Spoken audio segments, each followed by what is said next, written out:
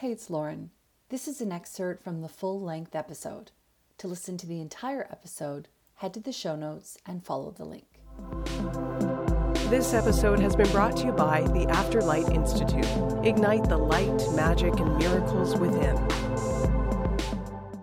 That's a beautiful way to put it, Lauren, because it is, especially at least in my sessions, we go in through a guided meditation, right? You're envisioning going down a staircase and then into a garden.